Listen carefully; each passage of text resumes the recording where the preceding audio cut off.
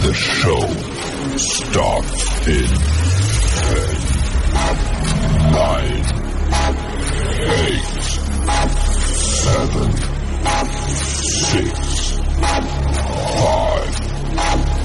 4, 3, 2, 1, go.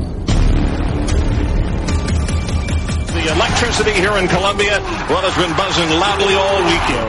Passion of the crowd in Williams-Brice Stadium is second to none. And the rave breaks out in Columbia. It is good! Gamecock fans, welcome home. See how it goes, but we'll be ready to go. It's time to root. South Carolina! It's gone! Touchdown! What a hit! He baked it in! Can you believe it? Cops have won this game! Here are your hosts, J.C. Sherbert. Oh, watch him celebrate now! Phil Molinex. My wife doesn't like hanging around losing. And Jamie Bradford. I'm going to tell you, you look like you joined Duck Dynasty.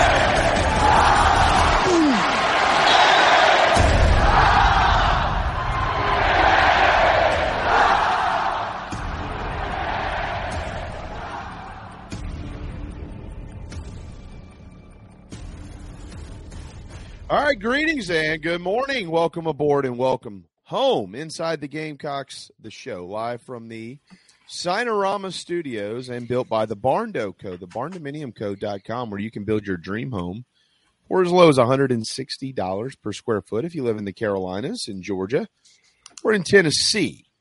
If you haven't seen what they can do, you might want to head to the barndominiumco.com. It truly is unbelievable, and there's a reason why they have been named one of the best builders in the United States by multiple outlets. That's not an opinion. That is a fact. Sinorama, of course, is the preferred sign partner of Gamecock Athletics, and it doesn't take much to figure that out if you just glance around Williams-Brice Stadium this fall or pretty much anywhere in between. You'll see their work, but you don't have to work for South Carolina to have the fine craftsmanship of the men and women at Sinorama in West Columbia.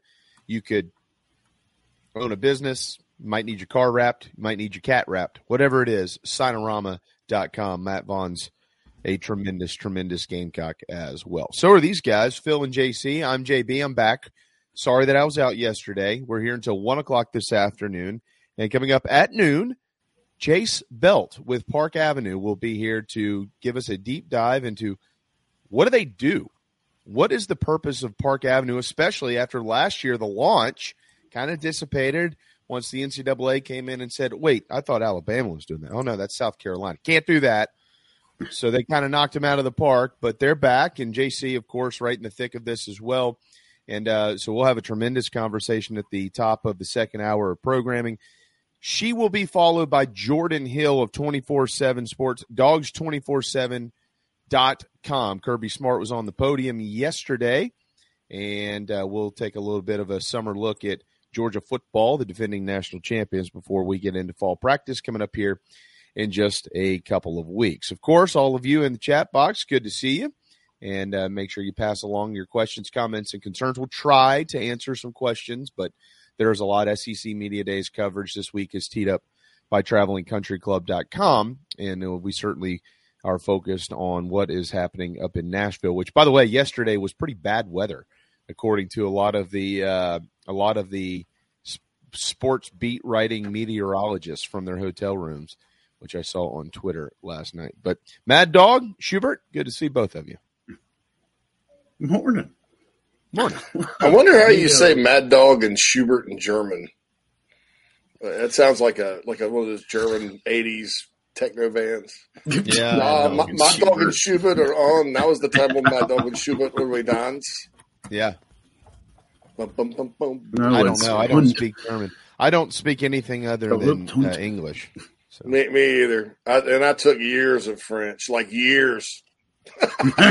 Yeah. I do not know. I do not understand the language. Je m'appelle is about all I get. Yeah. But no, it's great to be here today. I'm hoping for a nice, fun, and informative show today. Those are my goals for today's show. Fun and informative, light and perky. It's gotten a little thick around here lately, And all I can say about that is, just like the weather in Nashville last night, the sun will shine again. That's kind of the way life works and everything you care about. It's nobody said it was perfect and easy. So that's kind of the thing. And on that note, guys, Nashville has surprisingly bad weather. No, I've heard that. Yeah. You wouldn't think it, but it's kind of located right there on the Cumberland Plateau, sure, or before the Cumberland Plateau, right on the edge of Tornado Alley. There are tornadoes a lot. They had a massive flood. I'll never forget it because Tony Morrell and I were in Nashville signing our 24/7 sports contract before it launched in May of 2010. We went out and celebrated, and I celebrated really hard. And at the time, I wasn't really used to it. A little thing called fireball shots and Texas sushi. Ooh. I'm literally drinking PBR, rolling fireball shots. Keep in mind, at the time, I didn't drink often at all. Maybe I'm like a once every 6 months guy that would have some beers. And so I'm rolling in, and I do that, and old college JC comes back out, and I'm eating jalapenos, and I'm drinking PBR, and I'm doing fireball shots. And you can imagine what that did to my stomach. Uh-huh. So the next morning, I'm laying on the floor at the airport, catching a flight to Philadelphia because I have to go cover the Penn State Nike camp for ESPN. So I'm catching a hopper to Philly. And I'll never forget Jerry Hamilton, who signed his contract the same day we did walk by. And, hey, it's good to be you today, buddy. And I'm like, I got on that plane, guys. It was the worst turbulence ever. Okay. I literally, but I felt so bad I didn't care. I was just going there. Got there, drove the 2.5 hours or whatever, and then turned on the TV, and Nashville had like a 100-year flood. That was the start of that storm. And it was apocalyptic. It was like the apocalypse there. So they do have stuff. I mean, it's interesting. It's interesting because Nashville's a lot of things, but a good weather town is probably not one of them. Yeah, it's nasty quick. Yeah. You're right. It is surprising. As a matter of fact, I've talked to Josh Pate about that before because he's a storm chaser as well. For those that don't know that, he'll hop on the road and he'll give his best version of Twister. While he's out there, setting all those little balls off into the air. That's one of the most in a guy that's that unique, and Josh Pate. That's just yet another layer. And then you're like, wow, man, this guy, and all that good stuff. So, all right. So Quantrell asked a good question here to piggyback on that about the event being in Dallas next year. Speaking of kind of crazy weather at times. And is Texas throwing their weight around? JB, I think this is something Sankey's had his eye on for a while. You got to keep in mind, it's not just Texas. It's A&M. It's Arkansas. They're right there. They have a large alumni base in Dallas. Oklahoma certainly does. LSU to a certain extent. I don't know. Do you think this is the Longhorns kind of getting their way already or what? No, I don't. I think that I think Mike Morgan hit the nail on the head the other day. I think that they're essentially bidding this out, and the SEC's footprint is ever growing. I think where you would have an issue is if all of a sudden it was being held in New York City or Boston or something like that. I'd have a problem with that. But let's face it, Texas A&M has been in the league for 11 years, and they're now adding Texas. Texas is is part of the SEC footprint, and there you go. So it's been in Atlanta, it's been in Birmingham, it's been in Nashville, it's been in Dallas. JC, I think you've heard the same rumors I have at times over the years about different spots in Florida, and they already do the spring meetings in Destin. But I've heard, what if we bring media days to Tampa or Miami? I'm not sure Miami would go over too well, but places like that. And I would venture a guess that there are going to be other cities here before long that pop up for the future. I'm sure that Charlotte is going to be one that wants to get involved in this in some way, shape, or form. Nashville is going to continue to want to be involved, and they've got to go somewhere that can really put on a show because there is no – does anybody realize that last week the Big 12 had their media days? Anybody realize that? Last week? We nobody talked about briefly. it, did they? Yeah, but nobody it did nothing. You go to ESPN.com and the SEC is front and center. I mean, so they're going to keep it in major markets as long as I think they're in the SEC footprint. North Carolina, technically, is not in the SEC's footprint outside of the fact that the SEC network is housed there. That's located in North Carolina, SEC network and ESPNU. And the ACC network's there as well. I may be wrong about it. Maybe the ACC network's in Atlanta. I'm not sure. I'll ask Mike. I think they're all three there. I think they're all three there. Yeah, I think it's Charlotte. Yeah. Are you sure? Because Kelsey Riggs, I know Kelsey's from here. She's from James Island, and she's one of the main hosts for the ACC network. But she lives in Bristol. I thought they were doing the ACC network out of Bristol. That may be the case. Yeah, because there's a guy that got fired or laid off. Sorry, not mean to say fired, but he was an ACC network basketball guy, and I think he was in Bristol too. Yeah. So you may be right about that. It does. It originates in Bristol at ESPN's headquarters, That's what I thought. There are some programming and staff in Charlotte. Yeah, that's what I figured. Thank you, Phil. Well done, Phil. Mad Dog Google. He's on top of it today. Right. MDG 2020, baby. Yeah. I was pretty sure that they were up there. I personally, I hate Atlanta, and I really don't. If we're traveling to this in the future, which we initially thought we might have some plans to do it this year, I don't want to go to Atlanta. It's a pain to get in and out of Atlanta. Everything sucks. Nashville is a little bit easier. Dallas is, it's going to be a Jerry World, right? And so, supposedly it's going to be a show, sprawling convention. I mean, they said at the Omni Hotel in Dallas, which is what I keep Jerry World. Yeah, right? Which I think is right next to it. Yeah, so it was like it's might as well be there. Our oldest went to the the World Robotics Team Championships in Dallas, and Nat flew down there, and I think it was at the Omni. I think so. Yeah. I agree with Quantrell. They need to do it here in Greenville. Greenville has everything that Birmingham does. Yeah. And then some. I mean, would you rather hang out downtown Greenville or at the Hoover Hoover Mall there? This city will shut streets down if you want to throw a concert and drink in the streets. That's the one thing I do appreciate Greenville about. Yeah, there's no question. The city will shut down here to do whatever you want to do. I almost you can't do it, but it would be really unique if you could find a way to rotate it every year to a different representative of your league. Mm-hmm. But there are just some places that can't handle that, look, it's going to be less hotel rooms than when you have an opposing team coming to town. Like if you've ever been to Oxford, you don't stay in Oxford. You can't. There's no hotel rooms there unless you have $1,000 a night, and I don't. So you have to stay somewhere else. The media days is bringing a few hundred people. It's not bringing a few thousand. But, so I think it would be neat because it would be able to showcase all of the different campuses in the league. But they're not going to do that because they're going to bid it out. It's a moneymaker for the SEC. And then I don't think it's it's almost like people are scared of Texas. Oh, my God, they're here. Well, now they get media days. What are they going to get next? Who cares? None of you are going. You're just watching it on TV. Who gives a damn? They're not sending it to Portland.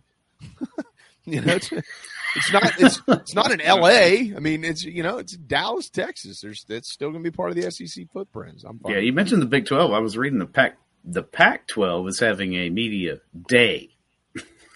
Oh, they don't do it. Because we used to at Rivals in 24/7. We used to staff all of them, right? We'd send. It was just something our management at the time sort of believed in, and so we'd send folks to Birmingham. The ACC one at the time was pretty sweet. It was in Greensboro, and it was just a big golf tournament, or a big golf outing, basically at that whatever that Reynolds Plantation or whatever is. So that was the choice trip, and then the Big East was alive at the time, and they'd have theirs up in Rhode Island. Yeah, but that was good luck getting there. That was SEC or that was Big East Media Hour. It was longer than the Pac-12s though. It lasted 2 days. Right. Big 12 usually in Dallas, Big 10 in Chicago, obviously, but Pac-12 they do it. They get it in LA, Yeah, and with the ACC, they just went to multiple days. Remember, they used to do one day, and they did.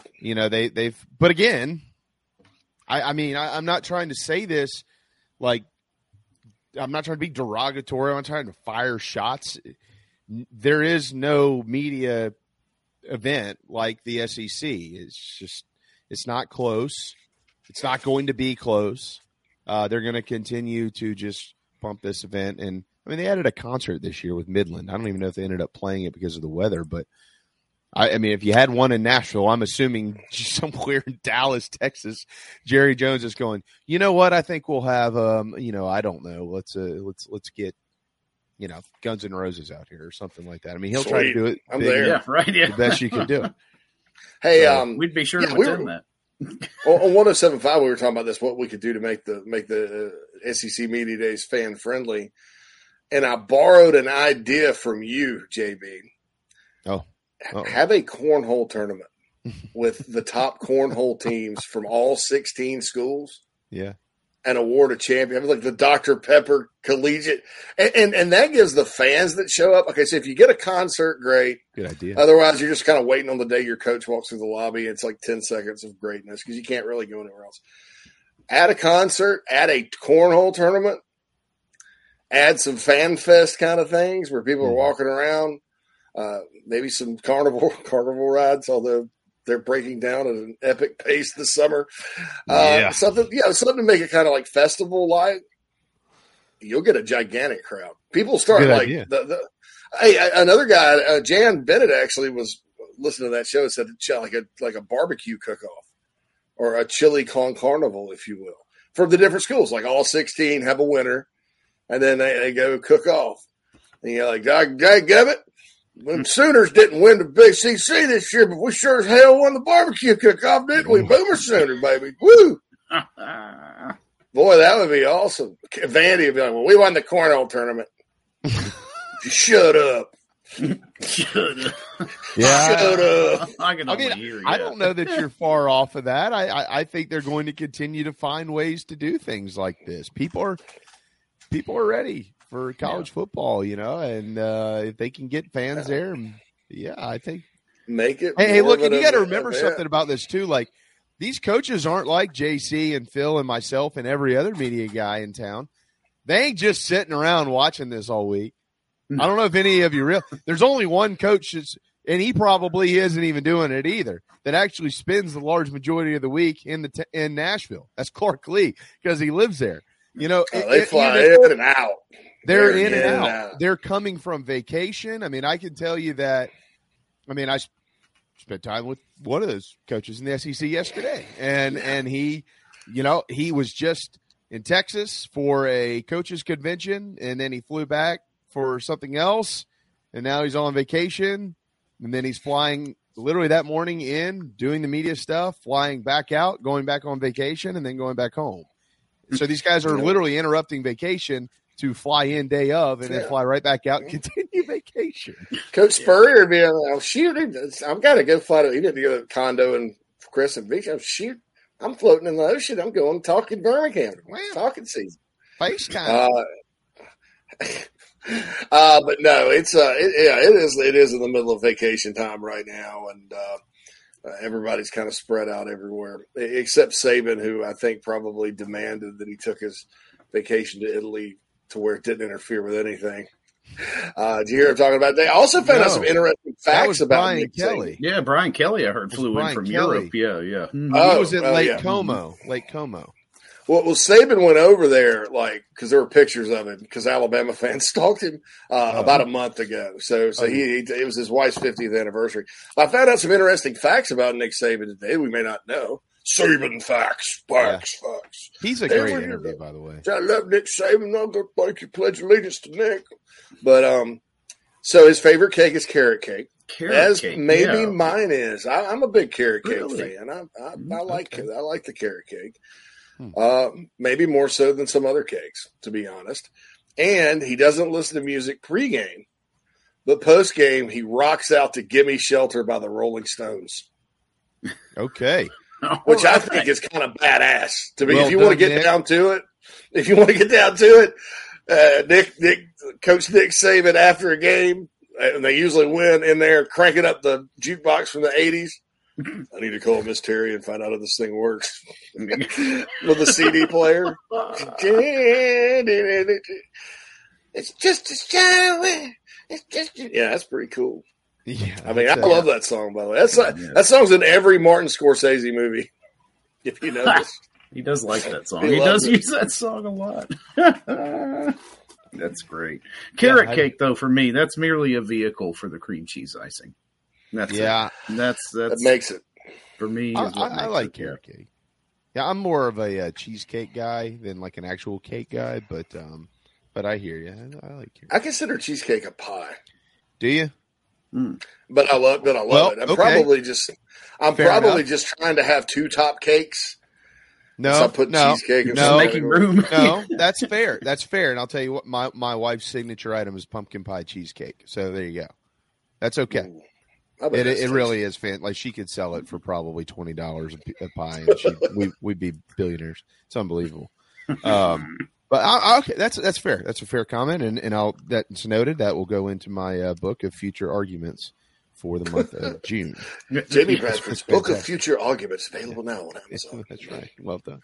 Book of Future Arguments. It is 11:24 a.m. on this Wednesday, July the 19th, as we're almost really technically getting near the end of SEC Media Days. We do have a couple of little nuggets to fuss and discuss there. At the top of the noon hour, Chase Belt with Park Avenue. She will join us to tell us about their role in NIL with Gamecock Athletics. And then Jordan Hill with Dogs247.com. Kirby Smart did meet with the media yesterday, and they are once again going to be predicted to win pretty much everything out there. So we'll get his thoughts on the Summer Dogs before we get into preseason practice for Georgia football. Hang tight. Inside the Gamecocks, the show, it is built by the Barn Dough Co. and painted garnet and black by a couple of painters. Tristan Still is a wonderful, hard-working man, and his company is elite, and they have the best prices in 2 states, Georgia and South Carolina. LetMePaintSomething.com. We'll be right back. The preferred sign partner of Gamecock Athletics is Signorama Columbia, and they should be yours too. A full-service sign company that handles design, production, install, and service, Signorama Columbia has helped to bring to life the perfect vision for so many, all across South Carolina. Owned and operated by proud Gamecock alumni, they can handle all types of signage, including interior and exterior, vehicle graphics, and more. Go to Signorama.com and find the West Columbia location, or call them at 803-407-9284. Bring your brand to life with Signorama Columbia, and go Gamecocks. Charleston Fitness Equipment is keeping South Carolina in shape. Clients have come from all over the Palmetto State to find that one piece of equipment that they enjoy that keeps them looking and feeling good. Whether it's a home rower, treadmill, elliptical, free weights, a home gym, or something else, Charleston Fitness Equipment keeps the mirror smiling back at you. Get in shape like the Gamecocks do. Visit charlestonfitnessequipment.com. Gamecock owned and operated and proud partners of Inside the Gamecocks, the show. If you're in the real estate market in the Lowcountry or even in the Midlands, please contact me, JB, with Coast to Coast Realty SC. You hear me and see me every day here on Inside the Gamecocks, and it would be an honor to earn your business. I've been around real estate my entire life, as it's somewhat of a family business. I work with an elite team of experts from loans to insurance to closing, and they make my clients and my life very easy. It really is elite. Coast to Coast Realty SC.com is where you can find our staff, and you can always reach out to me here as well. Go Gamecocks. Coach Joe here, and when I'm not eating average jambalaya or celebrating endless summer in Destin, I like to eat pimento cheese straight off the bucket. And the only pimento cheese I like to eat is from Nana's Porch. It's award-winning. It'll melt in your mouth. It's good on a cracker. It's good in a bowl. It's good on a piece of bread. Also, don't forget Nana's Porch has a hell of a food truck. It's award-winning as well, and they're here for all of your catering needs. So get online, nanasporch.com. It's good. Coach O signing off. Endless summer, go Tiger. Ladies and gentlemen, here it is.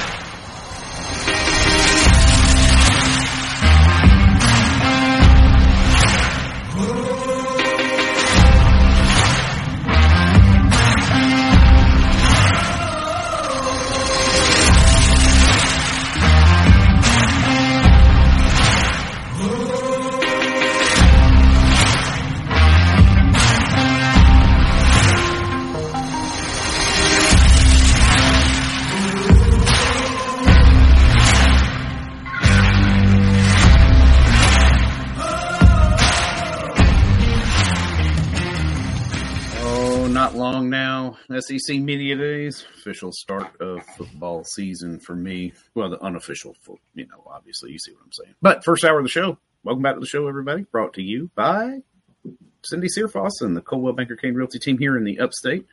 Give Cindy a call at 864-414-5271 for all your Upstate residential real estate needs. Can I give a quick recommendation real quick, and then we'll JC give us a quick update as well on some of the recruiting stuff that we have read over the last couple of days. But this is just a quick. This will help your overall health for everybody out there. Next time if you don't live in Columbia, if you do live in Columbia, actually, because you probably don't do it either. But if you don't, next time you're in town, go park and just take a walk around campus. If you went to South Carolina like I did, it is like the most peaceful thing on the planet to walk around and look at all the things that you never actually saw while you were in school because you rarely attended any classes. I didn't even know this building existed. The Sciences Building. What the hell is that? But no, I'm serious. Who would have thought? Science. I'll be John Brown. They've got a math department here. This is incredible stuff. No, but it really is such a peaceful thing to just. I do it every summer. I go up there. We'll go up for either the regionals or we take the kids now to the zoo, and I get up early one morning when no one's out and just walk campus. It is really a peaceful thing. So just because of that video we play, we do have a beautiful campus in South Carolina, regardless of what other people try to tell everybody, and they've never been there. It's a wonderful place. It's gotten so from the time from 1999. Yeah, from 1999 until now. I mean, it's come. The whole downtown's really transformed, and we can all look forward to more transformation coming up. Right? That's coming. The 1110 project. So, I thought it was the 1312, but either way, it's fine. Yeah. Oh man. Anyway, so that's cool with that. Also, wanted to give a quick shout out before my little recruiting update here to our friends at Badger Custom Grips. If you're a pistol owner, check them out. Yeah, I know we got some gun owners out there. They make these beautiful customized grips for your pistol. It's BadgerCustomGrips.com. This is a Gamecock owned and operated business. This is a Carolina Rise 500 business supporter. And so I felt like giving them a shout out because businesses where we kind of, focus on your needs. There's a theme with all our advertisers it's like specific needs. Gun owners like to customize their guns, right? So it's for pistol people only. I don't think they do shotguns or anything like that, but go to BadgerCustomGrips.com and check them out. And if you put in the code RISE, you get a little discount. So that's good. Fantastic. Badger Custom. So anyway, Badger Custom Grips. Badger Custom Grips. Wanted to just mention them before, sponsored this recruiting segment. Not really. I just wanted to give them a shout out. Krager walked around greens. Yeah, we all love did greens. That. We all did that. We all did that. A drink is a drink. Hats off to Greens, by the way, though. They had a really stringent ID process, and I know they still do. So I give them credit for doing it, the right way and making me go around the corner before I turned 21 to the little Indian guy at the USC Mart down by the Sarge. Oh, hey, Mr. Williams. Oh, yeah, that's me. That's right. Yeah, Mr. Williams. That's me. Yeah. I cussed that guy out after the Vanderbilt loss in 99. I wonder if he remembers me. Your ID says you're 6'2". Well, I was once, but it's – oh, okay. I had a Scottish Heritage Society ID with my birthday on it. It said Scottish Heritage Society. It had a picture, and it just had my birthday. I had a and it worked 25% of the time. Hey, this is the only time I got busted with a fake ID. It happened one time, and I learned quickly I better figure it out. I was a freshman in Spartanburg at SMC before I went to Carolina, and I walked in with a couple of my teammates, slapped my new ID up on the counter, and the guy walked around, and I thought, well, I didn't know where he was going. Grabbed me by the neck, and he kicked me out the door and said he'd call the cops if I walked back in. and I asked him if I could have my ID back, and he threw it out the door at me. He gave it to me. He threw it at me, and he said, "The Grand Canyon isn't in Colorado, you idiot." The back of my Colorado ID had the Grand Canyon. Nice. Was this Magnolia Street Pub, the new way?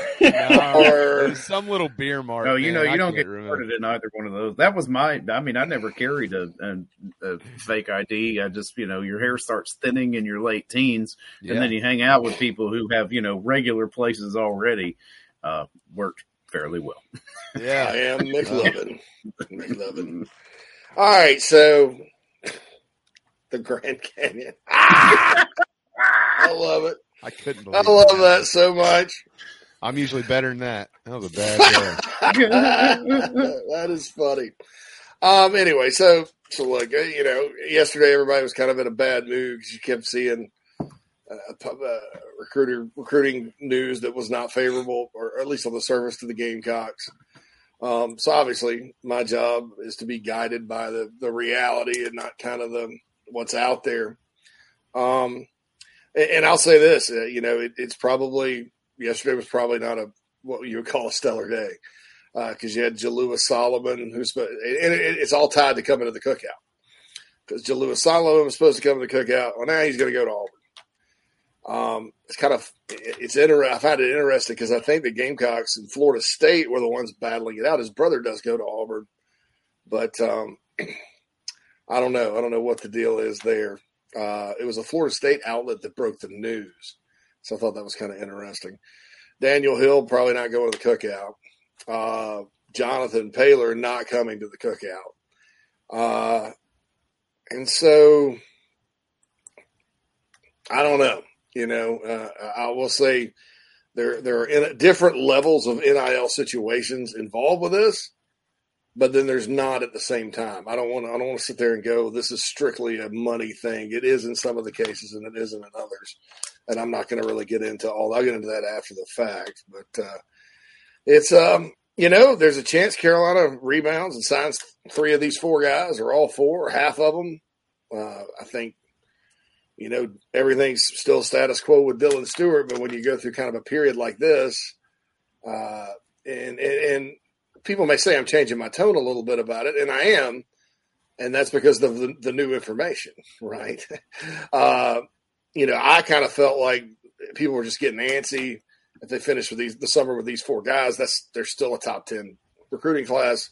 That's a bunch of blue chippers from different states and a 5-star DN. I mean, why would you not like that? But it is getting a little rocky out there on the ocean, per my contacts. And so, like I said, hang on to your hats, and we'll see kind of what happens. I think part of this, honestly, is just big boy recruiting.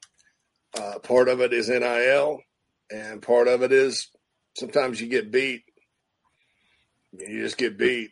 And sometimes you get beat by a school that you probably shouldn't get beat by.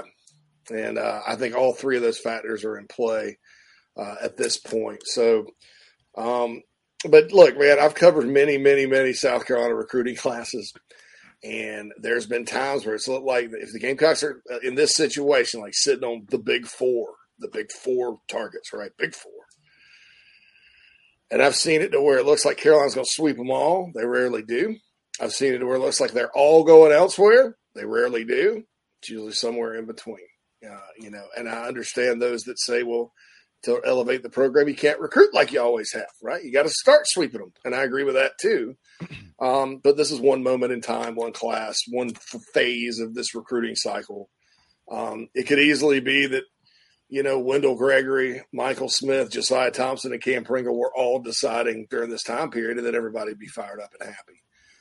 But I wanted to level with you guys a little bit because I was defensive about it yesterday, just because, you don't contact contacts every day. Hey, if anything's changed, I mean, that would mean I would have no contacts, because I would be the most annoying person on the planet. There are people out there like that. I was going to say, not that me. person exists. There are a lot of those people. And look, it served me well. But yesterday, some of those things that happen, because usually what you do is you just, kind of stick with the info from your contacts. And ignore the noise because kids make decisions and put stuff on social media. Just like with North Carolina the other day, and Ziegler. There was smoke out there that, oh, yeah, he would pick Carolina. But you just got to ignore that. And so that's what I was doing. But then in checking back, I don't know that it was the best day of work in the Long Football Operations Center, those that were there. So they got some work to do. And like I said, this is I don't want to say it's a 5-alarm fire or, reason for panic because it's not. But, the ship is going to the ship's going to get a little rocky. But you know what? It also got rocky the morning of signing day. And it turned out, right? So this is, again, a part of this, along with everything else, is it's just big boy recruiting. It just happens. So there you go. I've got a quick question on that too. I know that there is a dead period that is in place, right? Yeah, it opens back up. But then it opens up briefly, and then it closes once again, correct? Right? Yeah, I think it closes up in early August, or gets back to at least quiet. Yeah, the period it's very small. So anybody that is planning to potentially make a commitment before the football season and wants to make sure they've checked all the boxes off, maybe specifically of some schools that are behind a school or two that they have been to a lot. Where they're a little bit more comfortable. Maybe they have a top 1 or a top 2, but then that 3 and 4, they're still being contacted nonstop, but you only have a certain number of days to maybe give that program one more chance. Could that be where we are with maybe a prospect or two in this instance? Because I understand this is happening in other places as well. I think maybe with Daniel Hill, that could be, because I think South Carolina, from everything he said, they're ready to jump up on board. But, there's one member of his family that's, prefers Alabama, which look, I'm not mad at that member of his family. Dude's from Mississippi. No, it's Alabama. I mean, why would you, yeah. I'm not nothing against Carolina, and I probably wouldn't stop my kid from going someplace else, but I can't say that I would not be in favor of Alabama. It's closer, et cetera. But these parental things where one parent thinks one and one thinks the other. It's very interesting because you almost got to dig into like family dynamics. Like who wears the pants? Is it mama or is it daddy? Who wears the pants in the house? And you never know. Most of the time is mama. With Paylor, I think it's just a back and forth thing, primarily concerning NIL opportunities and NC State. I was talking to Keith the other day, who is friends with a parent of a recruit for NC State. And they said that, and they didn't pick NC State because of NIL, but they said that of the North Carolina schools they visited, UNC, Wake, Duke, State, ECU, that NC State had the best, most forward NIL deal. And so that's kind of what's got him there. With Jalewis Solomon, who knows? My gut there is maybe we're all wrong, and Florida State, North Carolina gets him. And I didn't know his brother went to Auburn. I mean, I think I did know that. Auburn hasn't been mentioned. I mean, it's been Carolina, Florida State. But they really need to get him back on campus. I've been told that it's not a foregone conclusion that he doesn't change his mind again and come back. They love that guy, though. I mean, they think – I don't know why 24/7 Sports has him as a high 3-star. But that's okay because they had J.C. Horn as a high 3-star as well. I think that they think he's the guy that's a 3-year in pro, South Carolina. That's how highly that staff thinks of Jalewis Solomon. So we'll see what the deal is there. Keith says it's Keenan Jackson. He chose UNC. Sorry about that. I thought he'd gone to State. But that was Keith's guy. His parents said that about that. So anyway, like I said, just kind of Quantrell's getting beat by Dave Dorn has to be the worst. I agree. Yeah. I agree, man. Ask Dabo in 2021 how that feels. on the field. Yeah. At least it's not on the field. That's the last time South Carolina beat a team that was coached in some way by Eli Drinkwitz. Dave Dorn was the head coach of the other team. The 2017 Carolina NC State. Drink did have, they had 504 yards that day. Carolina had 226. Yeah. Gamecocks won 35-28. Yep. I was there. It was I had a blast that day. Great day. So anyway, that's the recruit. You got to go kind of old school sports talk. That's tonight's recruiting report. And again, go check out Badger. What is it? BadgerCustomGrips.com. Yeah. BadgerCustomGrips.com. Phil, maybe throw that in the, let me chat box for everybody. So anyway, we'll figure that out here in a second. So that's it. And like I said, got to get rough, got to get rocky, got to be interesting. No guarantees. Full hearts, clear minds. What was the thing for Friday Night Lights? Yeah. Oh, I can't lose. The exact quote. Yeah. Either. Yeah. I love all y'all. Hike, in the Astrodome there. I'm talking about the movie. So that's the deal there. All right. It is 11:45. Time for our final timeout of hour number 1. We are powered by Electric Bikes of Charleston. ElectricBikesCharleston.com. We'll be right back. The preferred sign partner. Welcome home. That's what the Gamecocks say. And so does the Barn Dough Company, where they can build your dream home starting as low as $160 per square foot. If you live in the Carolinas, Georgia, or Tennessee, their turnkey process takes just 4 to 6 months on average and can be custom designed by size and details. Make your dream a reality. Visit thebarndominiumco.com. That's thebarndominiumco.com. The Barn Dough Company. Gamecock, owned and operated.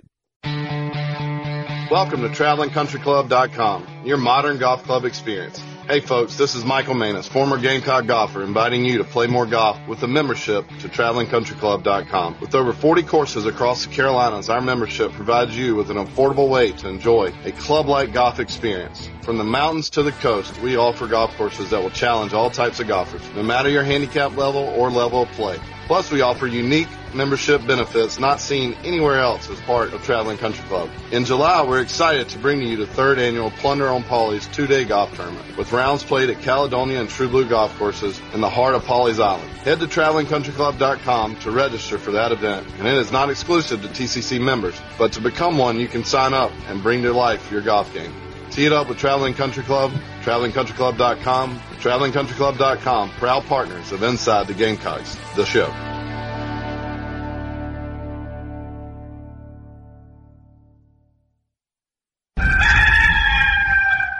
Hey Gamecock fans, it's Evan Stowe from Gamecock Baseball. A couple of painters paint the show garnet and black every day and get the job done right at a fair cost. Go to LetMePaintSomething.com for information and an estimate. Go Cox. You heard Evan Stone, Gamecock fans. 10% off for military repeat customers or mention the show.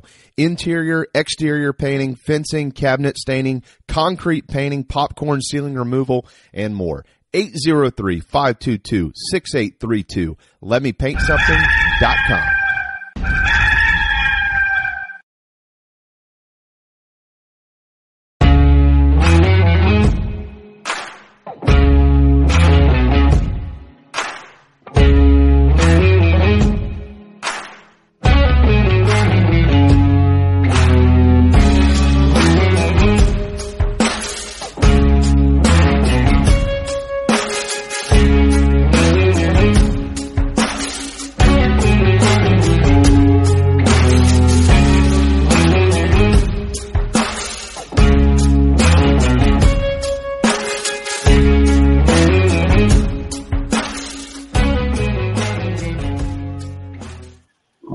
Welcome back, everybody. Final segment of the first hour of the show today.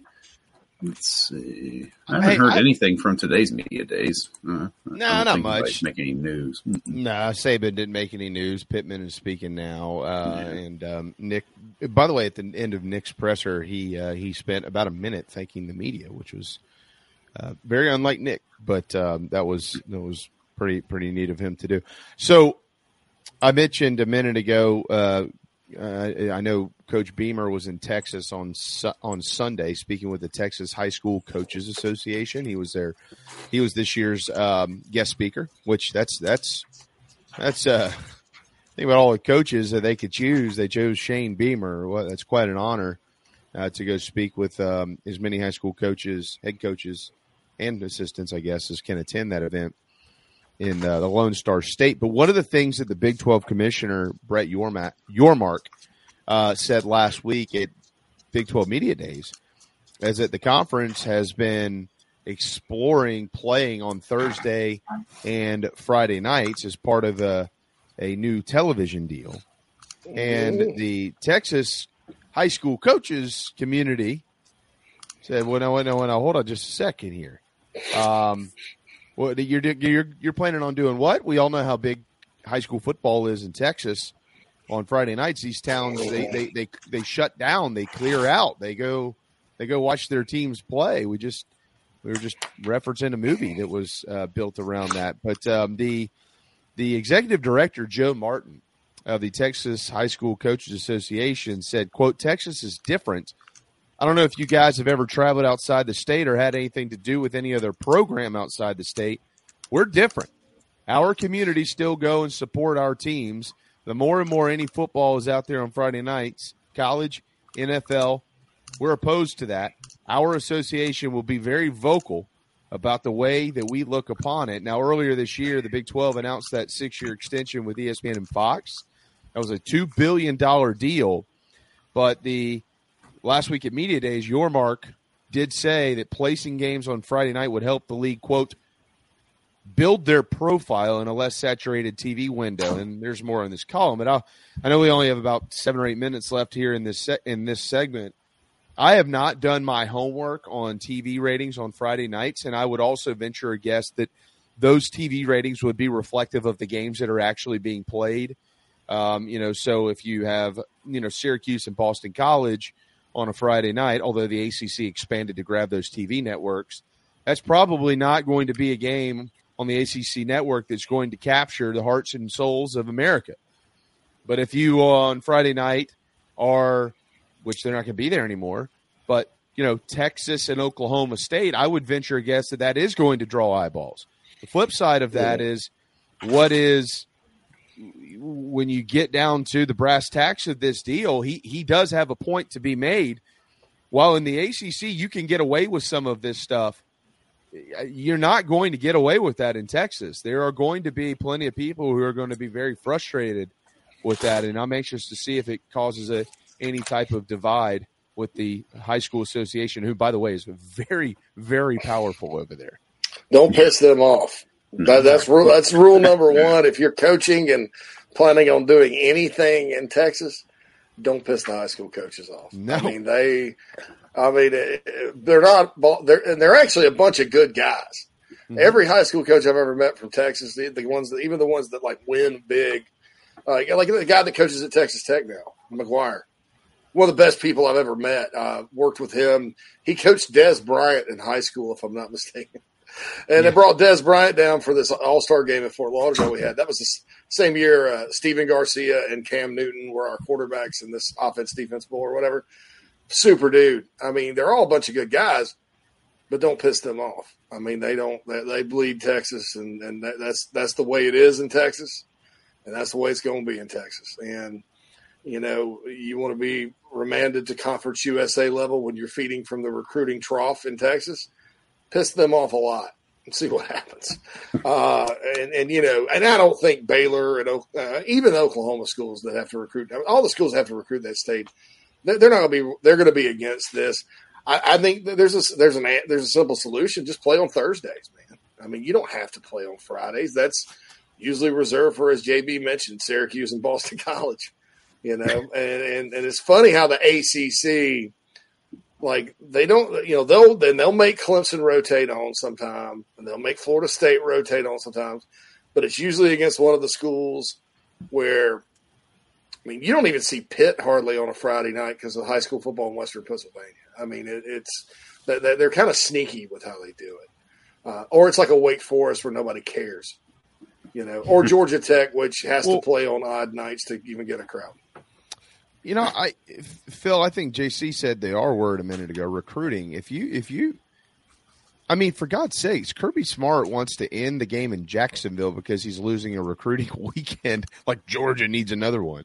I mean, but if you are a Baylor or a TCU who's just in the playoff and your coaches aren't able to go out and recruit on Friday nights, I think there's going to be more pushback. Now, money generally wins out. That's been proven, and this is a $2 billion television deal with the Big 12. First of all, let me ask this question, both of you. Are you in favor of college football on Friday nights, yes or no?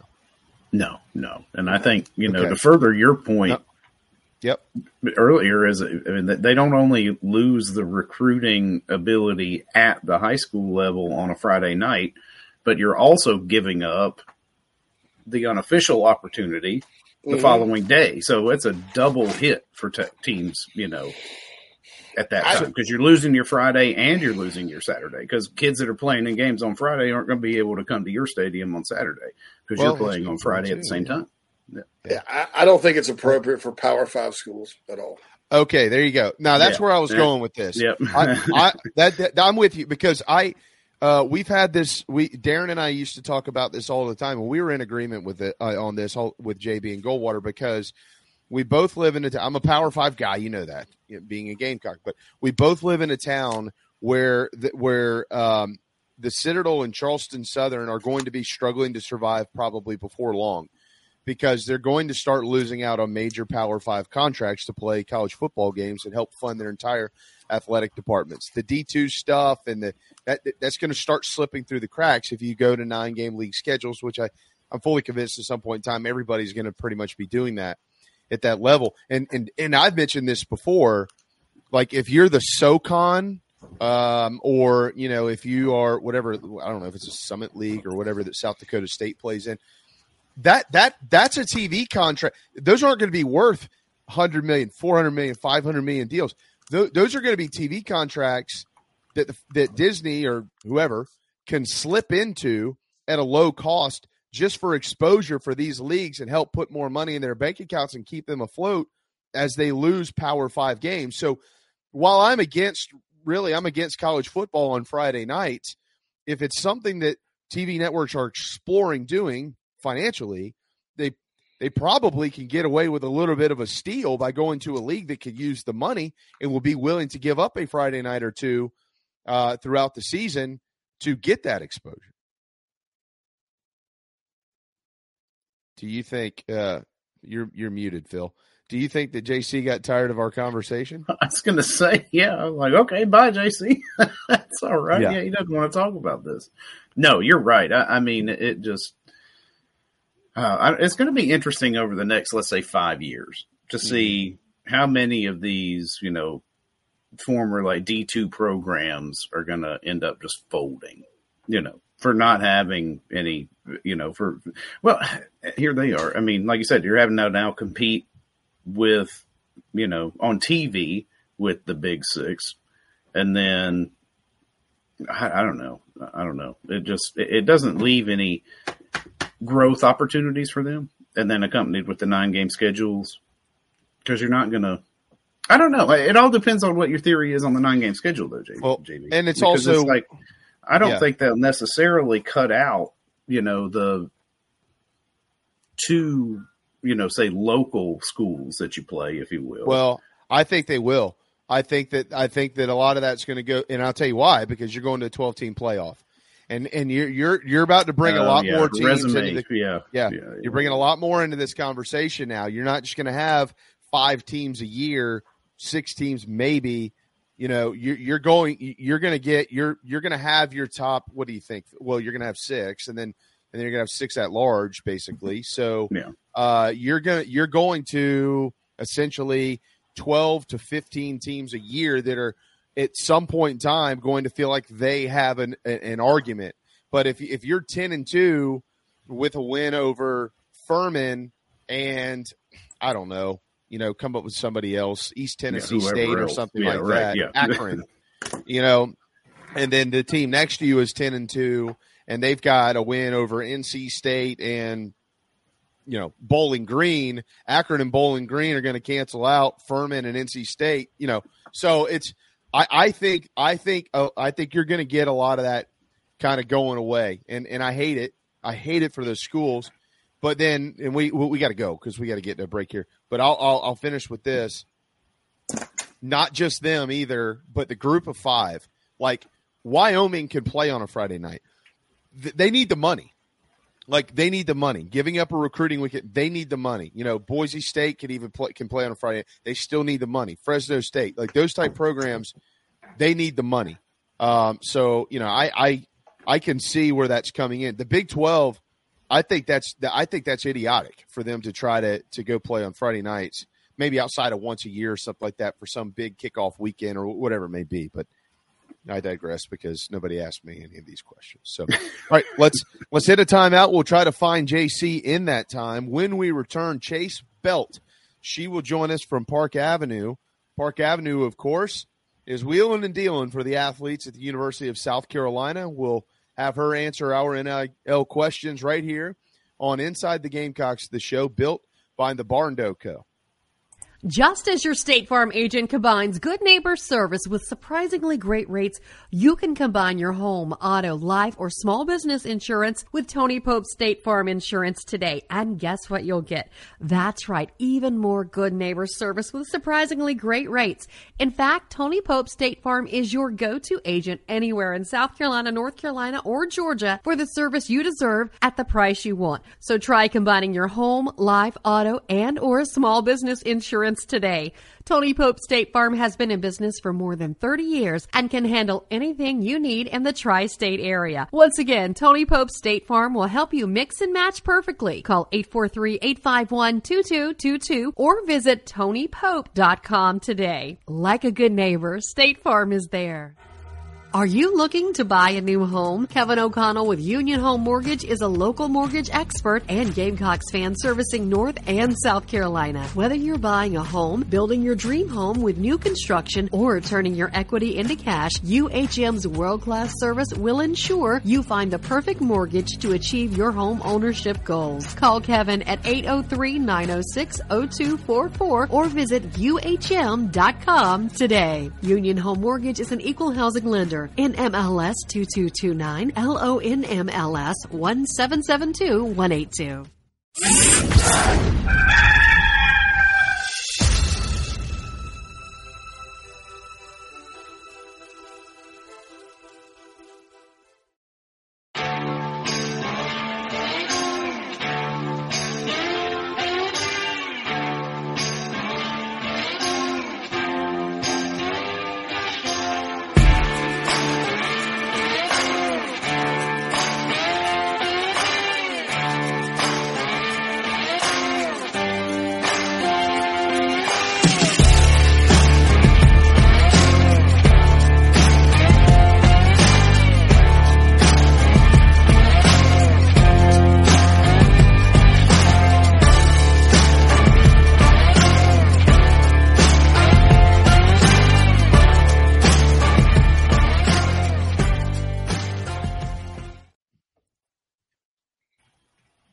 Welcome back, everybody. Second hour of the show coming at you. I've been doing some stuff in the background here, but we have Chase with us. I'm going to bring her in now. Fantastic. Yep, welcome all back. right. Good afternoon, Chase. How are you? I'm good. How are you? Hey, all right. So I had to do some research on you. Oh, let's hear it. What'd you find? Tell us where you went to college. I went to Alabama, actually. Born and raised from Birmingham. My dad went to Alabama. All three of my brothers actually went to Alabama as well. So we are a well-tied family, but South Carolina was never really in the picture back then. So now, whatever. Well, they are now, aren't they? Yeah, they are. Yeah. Well, first of all, Alabama is a wonderful campus. It's a neat place, and I have spent time at the Houndstooth. Oh, good. Yeah, it's hard to get out of there, But after a game, it's the worst place on earth to get out of. You make it out. Try to get back on 20. Oh man, you may as well just stay. So, traffic on game day is horrible. Yeah, we all love Alabama here. It's silently. We all have respect for it. So I've got a bunch of Bama friends and stuff, and certainly love that program. So Park Avenue, I guess rumors of its demise have been greatly exaggerated. Back up and running, Chase, with a new partnership that I know a lot about, and I'll let you take that from here. With Carolina Rise now in partnership, a business agreement with Park Avenue, and I guess we're now moving forward. Yeah, no, for sure. And I'll explain a little background, I guess, like you said, rumors of demise, rumors of what is Park Avenue exactly. So Park Avenue is a subsidiary of ESM, our parent company, actually this sign behind me, which is primarily sports marketing representation for NFL. And then once NIL came into the picture, college athletes as well. So we represent athletes like Jalen Hurts, Mac Jones, the Cavaliers twins down in Miami, Brock Bowers, Nick Chubb, a bunch of others. And then when NIL came into the picture, since we are locally based, that's how we got into conversation about coming on to help the University of South Carolina. But what does that look like? There was never anything before like Park Avenue, and I still don't think there's anything else like it out there because it's hard to replicate. It's hard to bring something like this on. But what is that? Park Avenue is free, non-exclusive sports marketing representation for college athletes. So what that means, if someone listening doesn't know exactly how a sports agent works, is typically a sports agent is going to take a fee of all of your deals. So that's typically around 20%. So let's say an athlete makes, this is going to be just random, but $1 million in deals for a year. One of our athletes makes $1 million. A sports marketing agent is going to take 200,000 of that. They're going to take 20%. That's how they make their cut. But what is unique about Park Avenue is that we take no fees from the athletes. So a South Carolina athlete that does all of their representation through us, they make $1 million. They take home $1 million. So it's really unique in that sense. And I think it provides a really big recruiting advantage for the University of South Carolina because you can go here and every dollar you make is going to go to your bank account and not to anyone else. So there's a lot that goes into that, but that is a broad overview of who we are, what we do, and why we definitely have not gone down in demise at all. Chase, take us through your experience for a minute. Put us in your shoes over the last, I don't know what, year or so. When Park Avenue really was kind of getting going and then, of course, had to jump and clear some hurdles and now to where you are now. Internally, what was your team focused on? And did you feel like you've achieved those goals to get where you are today? Yeah, for sure. I think, honestly, so like you said, we started out strong. I would say it was like end of August, early September last year. And started Park Avenue, like I mentioned, something had never been done before. So we were working through what does that look like? How do we get going? How do we build the connections? Because as NFL marketing agents, we have a lot of connections in the industry in general, in brands. But then it comes down to locally, too. That was something we had never really tackled before, local South Carolina, Columbia, Gamecock fans. So we were jumping through all of that, making all the connections, trying to get out and about and meet people and understand the local scene and what brands would be interested in partnering, who wanted to support. And then, like you mentioned, and I think it was October, the NCAA came out with a new policy that kind of hindered us from working anymore. So we had to take a month or two off where we couldn't do anything. We didn't want to get anyone in trouble. And then got to come back. So there's been a lot of up and down. Like our wave has been very much like this since we started.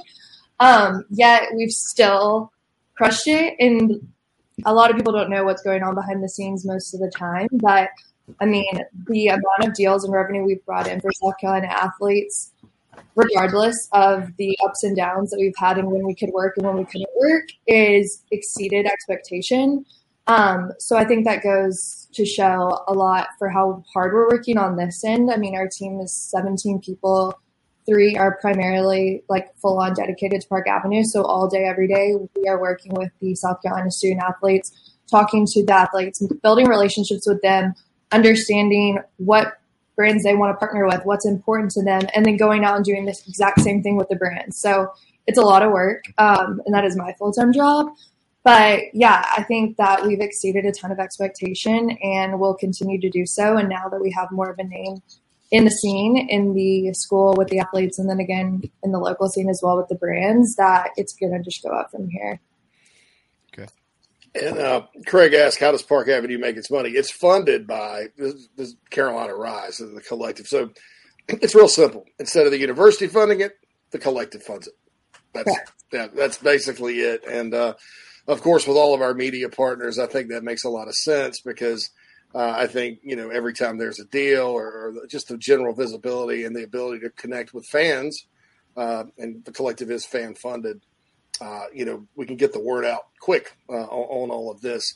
Nick Harbor, I noticed you guys have been busy with him since he's been on campus. And tell us about Nick. I mean, obviously a very marketable athlete all the way around. And tell us what's been going on with him so far.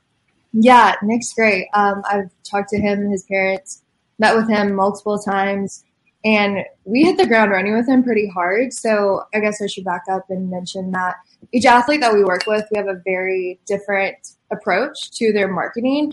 This is something I've talked to Nick a lot about, is that we're not just going to throw you a deal just randomly out of the blue. We want to make sure it fits your personal brand, and especially someone as visible as he is. There's a lot of eyes on him. There's a lot of expectation from him, and he's kind of starting fresh. This is his first year in college. I know he's had eyes on him before this, but he's building his personal brand really starting now.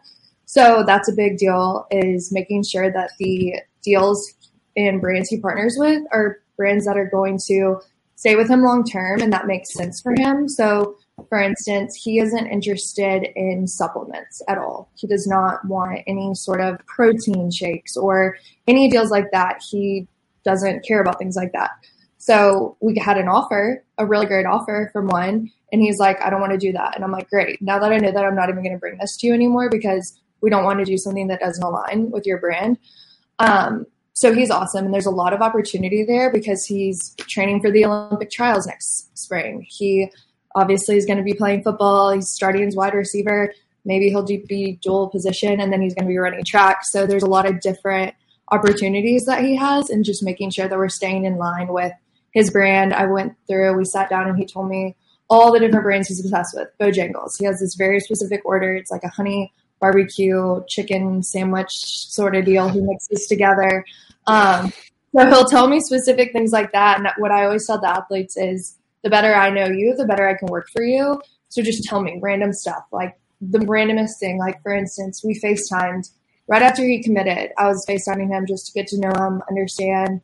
And I was like, tell me something random, like walk around your room, find something random. And he was like, oh, I'm obsessed with cologne. And he showed me his whole cologne collection. He was like, I love Your Savage. It's my favorite one. And I'm like, okay, great. And I remembered seeing that there was a new cologne brand. I was making waves in the NIL space, reached out to them, and we just announced that partnership yesterday. So he's partnering with Ovation Fragrance, which is made by Sean Crenshaw, all about representing men of color, having a scent that works for you. Nick loves it. And so that's a big partnership. And that makes sense for him because he loves cologne. So there's a lot going on there. I have like a million call set up brands for him this week. A lot of people are interested in him just because he is very unique. And he's down to do everything. He's very excited to be in Columbia. He's told me, he's like, I love my teammates. I love my coaches. Like, I love my roommate. He's loving it so far. So I'm excited for the future with him. So from what I'm understanding here is that Coach Stepp and our wide receivers coach at Carolina and maybe the training staff will douse him in this cologne before he plays each and every game in a way to maybe distract defensive backs as they attempt to cover him on the outside. And then before we know it, he's gone. You know those commercials where you're smelling the roses. Oh my God, the guy's behind me. Oh, okay. Yeah. So you've mentioned some really interesting things here, and you're a marketing expert. I've been in marketing for a long time myself. You're probably much better than I am. So we're going to ask you the questions. I'll let you give the answers. Everybody, not everybody, that's a poor term, Chase, but a lot of people think that they're marketable and they're not, or they think that they're more marketable than they really are. What makes a student athlete now, not the pros who've been on TV for years? What makes a student athlete, maybe a young student athlete whom not a lot of folks know a lot about, marketable? I think that can be answered a couple different ways. So One is obviously going to be social following. We know that brands are going to be more interested typically in someone that has a larger following because that means there's going to be more eyes on their content.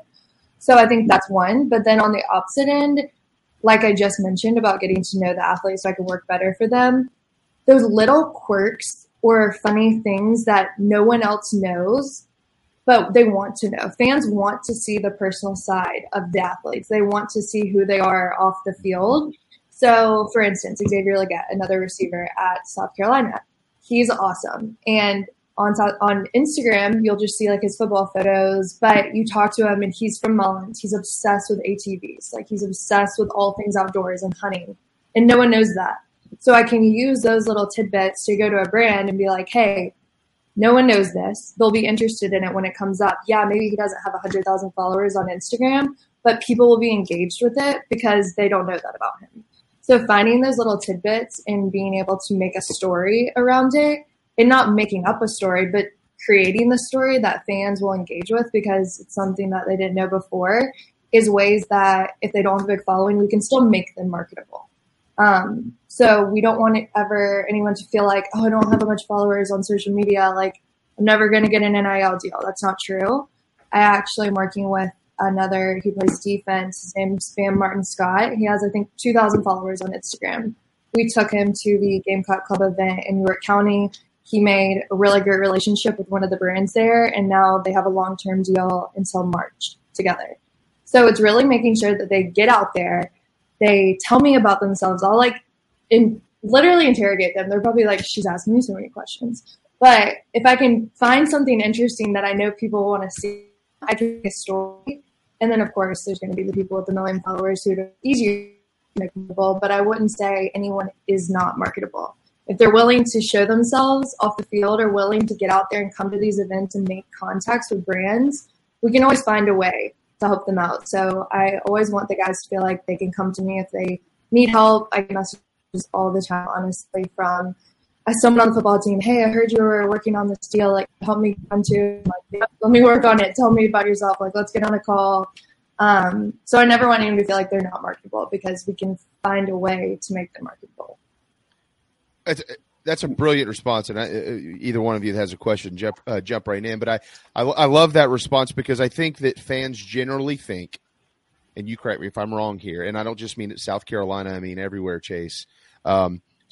Spencer Rattler's marketable, Nick Harbor's marketable, and there's of course other names at South Carolina. Juice Wells is marketable, but those are the biggest names that everybody knows. But to your point, everybody can be marketable. They might not be at the moment that they walk through that door, but once people like you do your research, get your hands on them and work with them, that's how you create a brand. And I think that's one of the great things about all of this for the University of South Carolina. Not everybody gets to do this and work with pros like Chase Belt and others in your building who bring out what these young men and young women at the University of South Carolina have in them that they don't even know about yet.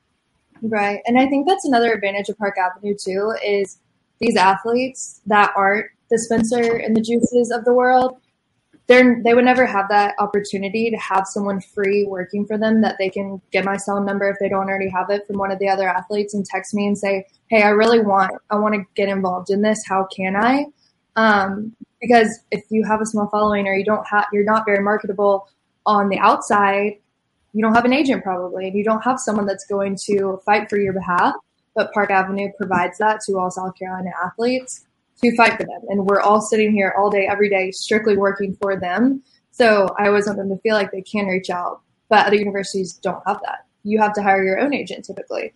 And that's how the agency world works. And that's why Park Avenue is so unique and so novel in this space, is that we're free to all of them. And they can always reach out, ask questions. I had someone text me this morning an agreement that they got from someone randomly on Instagram. And they were like, hey, can you just review this for me really quick?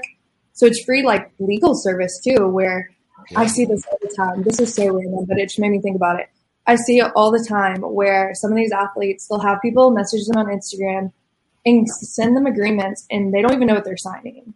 And if they don't have someone to review that, then they sign it because they just believe people talk to them.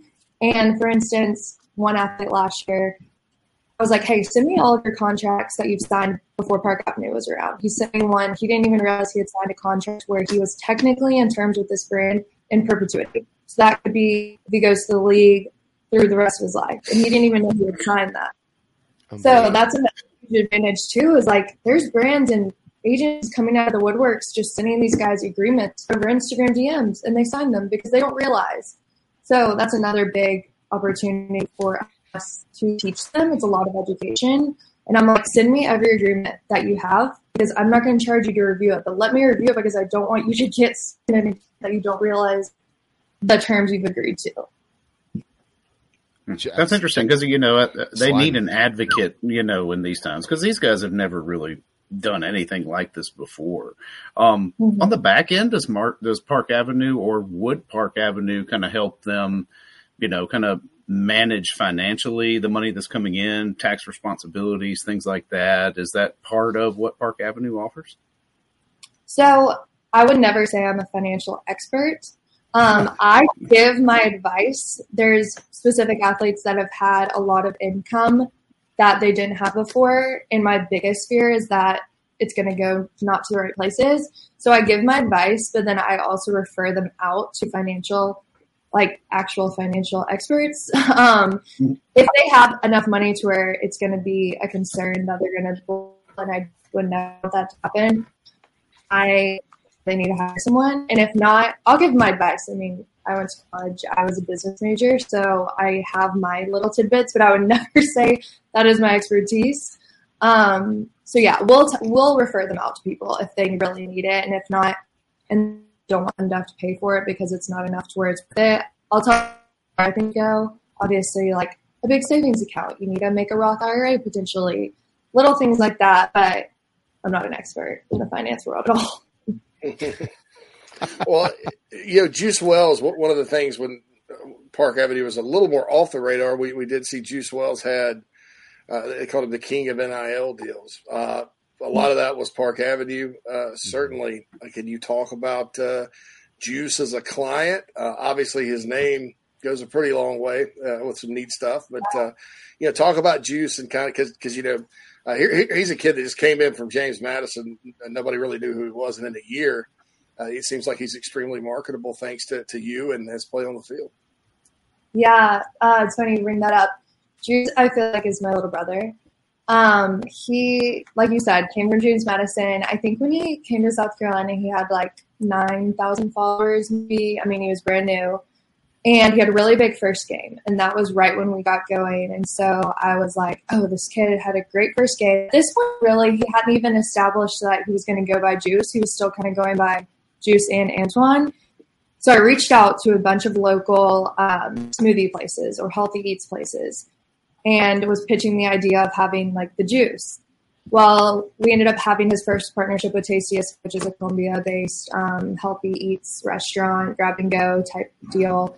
We made a juice smoothie that was an LTO for a couple months during the fall, and it was a small deal, but it was the first deal he had ever done, and that's really when our relationship began.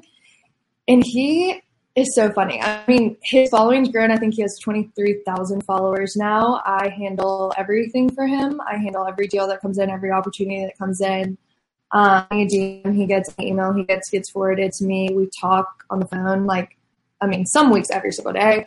I talked to him yesterday. I'm going down to Columbia actually Friday to see him. He is one of those that really lets me handle it. And I think that's why you see that King of NIL graphic come up, because when you let the experts do their work, they're going to do a good job. And he's like, yeah, Chase, you got it. It's all you. So he's funny and he's doing so well. And I'm really excited to see where his season goes because there's a ton of growth opportunity here. And it goes to show that you listen and you do. Like, I even coach him on his Instagram posts, like what he should be posting, what pictures to include, what pictures maybe not to include.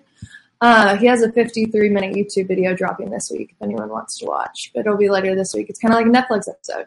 Grab some popcorn. Wow. But yeah, he's awesome. And I think that we built a really good relationship like that. I feel like he's a brother at this point. Do you feel like, and we're speaking with Chase Belt, Director of Marketing for Park Avenue, for those that will be listening to this at a later date, Chase, do you feel like you are bringing creativity out in the athletes at South Carolina, and I'm going to be a little bit funny with this, but you should get the gist of what I'm saying. Like, do you have a guy walking around now that we're not aware of calling himself, like Pepsi Joyner or, something like that, where you're like, no, I go by Pepsi. Oh, do you? Do you feel like you're seeing more of these guys kind of bring themselves to light in an effort to market themselves a little bit better? For sure. That's one of the biggest things I talk to them about. If they come to me and they're like, hey, I want to get an NIL. And I'm like, okay, start posting more and show yourself off the field. I mentioned this earlier, but that's something we see perform really well is people want to see that. Like, they watch you on Saturdays. They can go back and rewatch the game film if they want to, but they don't know what you're like off the field. So I mentioned back when Juice was kind of deciding if he was going to go by Juice or Antoine, and I told him, I was like, you have to pick one. And I'm going to recommend Juice because it's very marketable. It's very memorable. But I was like, you got to pick one and run with it because his social handles at the time, I think Twitter was at Antoine Wells. Instagram was at Juice Wells. Like, they were all different. No one knew what his name was. I'm like, all right, we got to pick one and go. And then half of his partnerships have now been based on that name. So yes, they always want to know that. And I tell them off the field and create a tagline for yourself, not even your name necessarily, but some of them have nicknames now that they go by, or big they'll use like the place they did and coin it and talk about it on their Twitter all the time now. There's little things like that I always suggest they should run with because like you see with Juice now, all of his deals, we actually have one. We haven't announced it yet. It'll be this fall though, with a local Columbia restaurant, and they're going to have an LTO for the month of October menu item called the Big Juice. So that should be convincing. That sounds. If that has anything to do with bourbon or vodka, I'll jump in on that. JC, I did mention to Juju McDowell at the NIL event back in April that he needed to come up with a dance called the Jujuke, and so if he can figure that out, Chase should only be a short phone call away. We don't need any credit. I'm just trying to be helpful. Just do that. Yeah.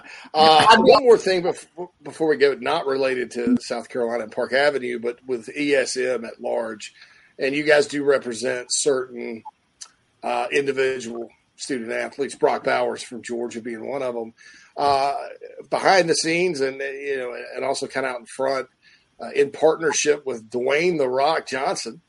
You guys facilitated what was the largest NIL deal broadly in NIL history. So tell us about that. It didn't involve any individual Gamecock players, but this kind of gives you folks out there an idea of like what the South Carolina players are working with and what this company is able to accomplish through its synergies with its parent. Right. Yeah. So Zoa is Dwayne "The Rock's energy drink. And so Zoa actually came to us as a sports marketing agency. Wanted to help with talent. They were like, we want to get involved with NIL athletes. We don't know how. Don't want to go to one agency that's only going to recommend their clients. We want a diverse group of race, gender, sport. They were like, we want everything and we want someone to guide it. So they hired us to do so, which is how we subcontracted. Brock obviously is one of our clients, but then we had Angel Reese at LSU, Drake May at UGA, my trainer, she's a softball player, and so anyone on our basketball, and really tried to do exactly what they wanted. Marvin Harrison Jr. at Ohio State, all flew them out to LA this past weekend. They got to meet The Rock. Had a huge photo shoot. If you want to check out those pictures, Zoa's Instagrammed them, we've Instagrammed them. There's a bunch of them. But yeah, so we do very high level things and we don't talk about it enough, I think just because we're so busy. But yes, there is a lot going on behind the scenes in the background of ESM that university athletes are getting for free. Chase, I want to make sure I get this in before we run you out of here. If there is a business that, or a business owner, I should say, maybe that is listening to our programming currently, or will be at a later date or watching, is there a way for them to contact you? And if they have their own idea, or if they're interested in your ideas to see if they're a fit, or maybe potentially could be a fit, can you kind of quickly walk us through that process, what y'all are interested in, what you're looking for, and maybe where to go from there? Or should they just call JC? Because, look at him. Why wouldn't you want to call JC? I mean, they can absolutely call JC. He has my cell. I can put my email here too.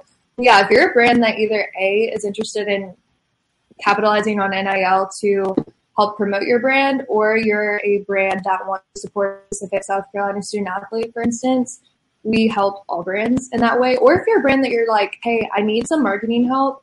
I don't know if I'm going to do NIL, but I just want to chat. I talk through creative ideas with people all the time.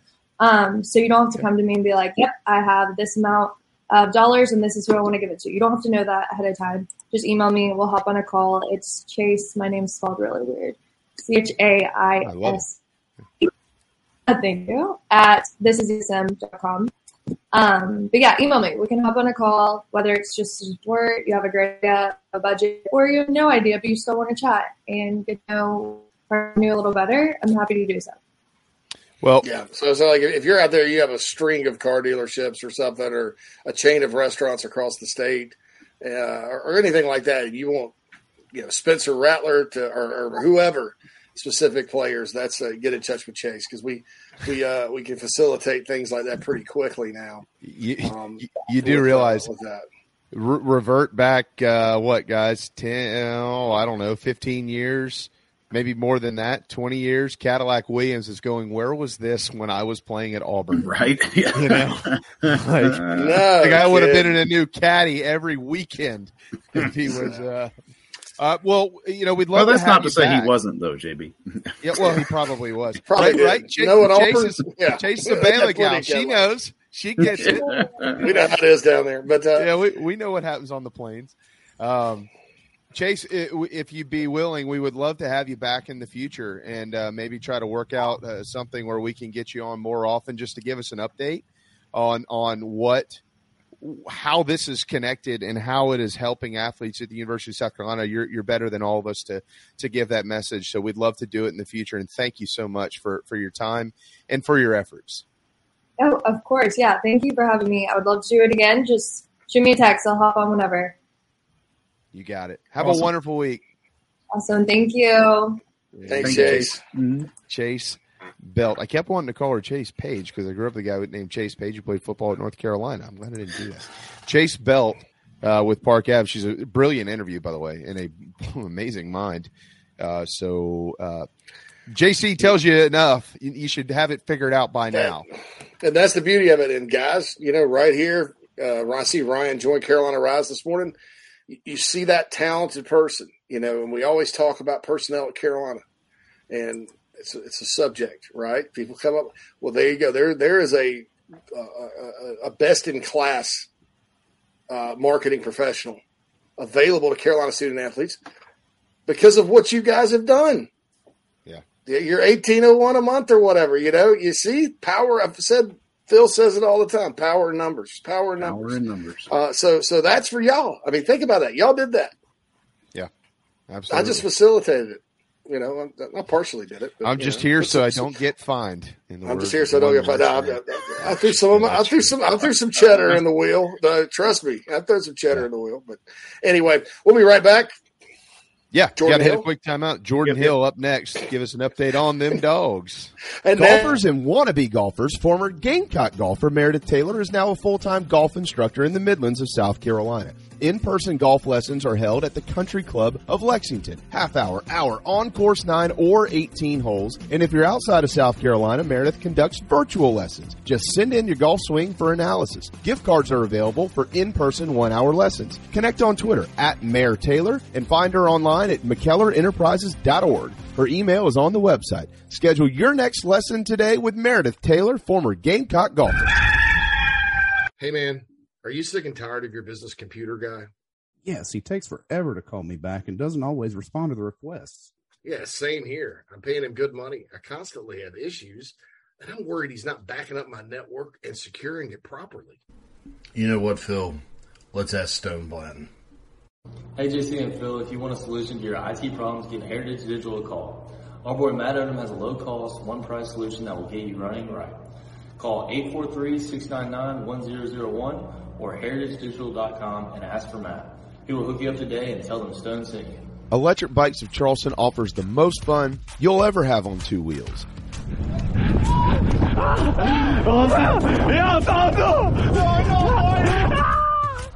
Magnum, Velotric, Aventon Bikes, and more.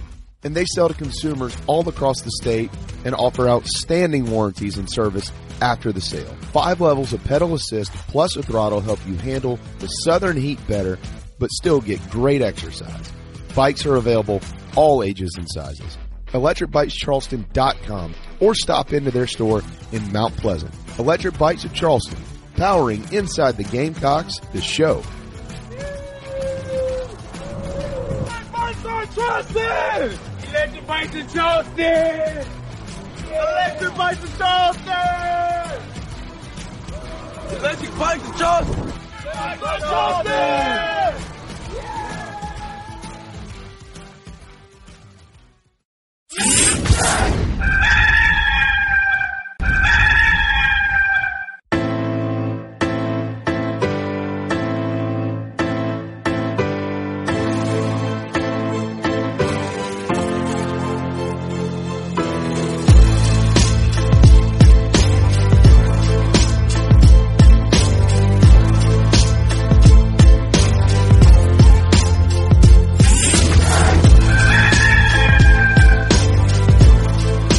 All right, 12:35. Inside the Gamecocks, this show built by the Barn Dominium Co. and, of course, always live from the Sinorama Studios in Columbia, South Carolina. But that's not where Jordan Hill is. He covers the University of Georgia's Bulldogs for Dogs247.com. And yesterday, Kirby Smart was at the podium. What's up, Jordan? Did we learn anything new? Are they going to win it again? Hey, they are certainly going to try, and that was definitely sort of the takeaway from what Kirby had to say. And, you know, it's funny to watch him and the players navigate the, you know, we want to win it again. Then they say, well, if you do it again, that's 3 in a row. And they go, well, we're not really that worried about that. So it's funny to watch them walk that tightrope. But I thought it all went pretty smoothly from Georgia's perspective. We were talking about this after the fact. It was funny to have a media days where we kind of all looked at each other and said, okay, you know, there wasn't any kind of crazy storyline. Really, the biggest thing from the Georgia perspective was Smoke Bowie, who had come over from Texas A&M, is no longer with the team. Other than that, kind of a ho-hum day, which if you're Kirby Smart and company, that's what you want from a media days.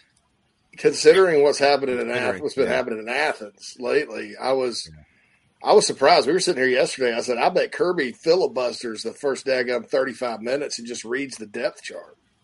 Well, I love how he came on at the beginning of it and said that Drinkwitz kind of screwed him out of that, and that they told him he needed to. He couldn't just sit there and filibuster the whole time. I was like, that Eli. Oh man, Eli. And then he was like, "Oh, I'll only go 10 minutes." Yeah, and he went like 15. So, let's not give him too much credit on the avoiding of. Yeah. So, what do you think about that situation before we dive into the actual team with the AJC? I had a pretty strong opinion about it last week, but I want to hear yours because you're on the ground down there, and you obviously know the lay of the land a lot better than maybe we do from the outside.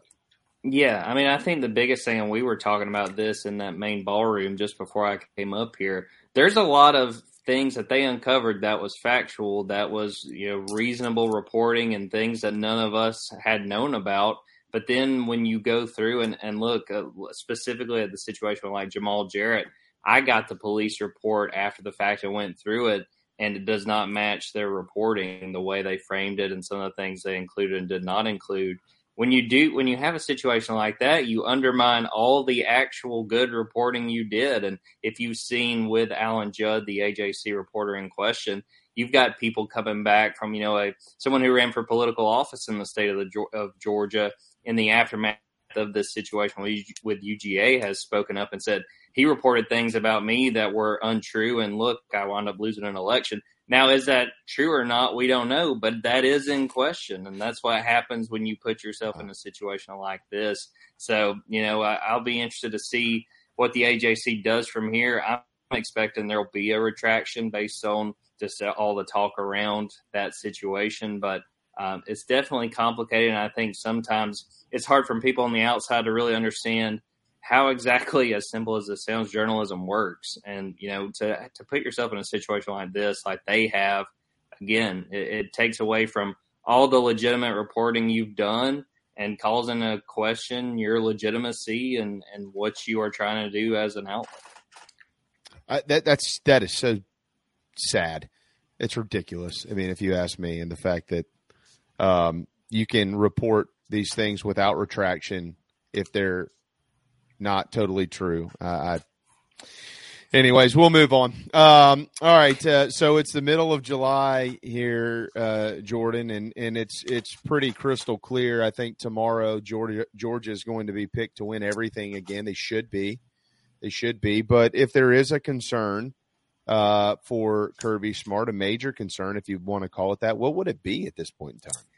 Well, to me, there's two spots on the team that I am most interested in once we get into the season. One is obvious, it's quarterback, because you've lost Stetson Bennett. As many naysayers and detractors within even the fan base as there were, they don't have a Stetson Bennett this year. And Stetson was proven, especially last year. I thought he took major strides with his game.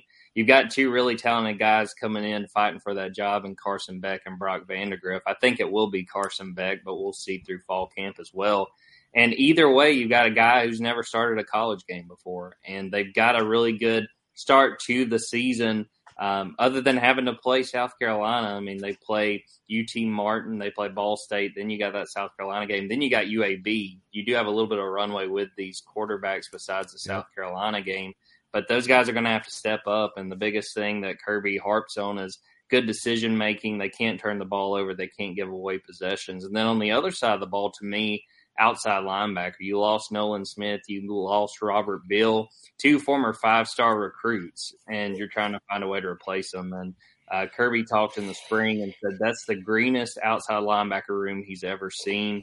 Chaz Chambliss, who's going to be a junior this season, is the most experienced guy, and he really hasn't played a ton. I mean, he stepped up when Nolan Smith tore his pec against Florida last October and played a whole lot more. And he spoke really confidently during the spring about how far he's come. But they're really talented there. They just brought in 3 freshman outside linebackers who were really, really talented.